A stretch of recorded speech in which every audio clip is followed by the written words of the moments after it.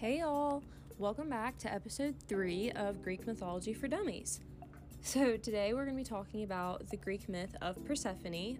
She's the queen of the underworld and also the wife of Hades, the god of the underworld. So there are actually quite a few versions of this story. I'm going to tell the one that I know. I've done a lot of research and this seems to be a good accumulation of all the different myths put together, really. So basically, Persephone, before she was the queen of the underworld, obviously, she was the daughter of Zeus and Demeter. Demeter is actually the goddess of harvest and fertility, and she controls the weather. Might have heard of her. So one day she was out wandering, and Hades, who is Zeus's brother, so really this is her uncle, but we're gonna ignore that whole thing. He sees her and he falls in love with her. And he thinks she's just the most beautiful thing. So he takes her back to the underworld, and she doesn't really know if she wants to be there, but then he charms her and he basically gets her to fall in love.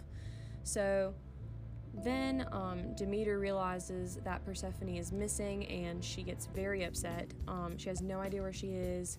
Turns out Zeus, Demeter's husband, witnessed this happen. He watched Hades come and take Persephone, but because he didn't want to start a fight with his brother, he was like, I'm just gonna let it happen, as a father does.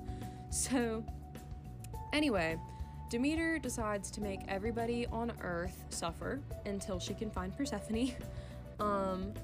So she starts changing the weather rapidly, making it extremely unlivable, having all of these terrible conditions, and Zeus finally has enough of it, and he's like, well, here's the thing. You either have to let her stay there, or if you can prove to me that she's living there against her will, then I will give her back. So then Hades hears about this. He's like, no, we can't do that. I want her to stay here with me.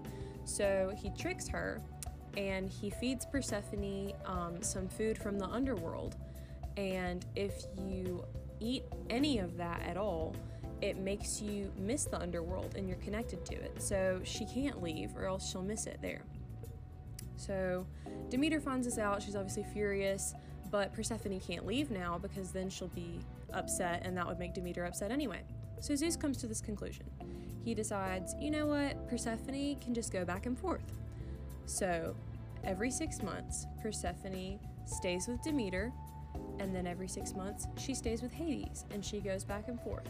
And that, my friends, is how we got the seasons, because during the 6 months that Persephone is with Demeter, the weather is nice and enjoyable, and the 6 months she's with Hades, it's horrible and cold and miserable. So, everybody say thank you to Persephone. I hope y'all enjoyed that.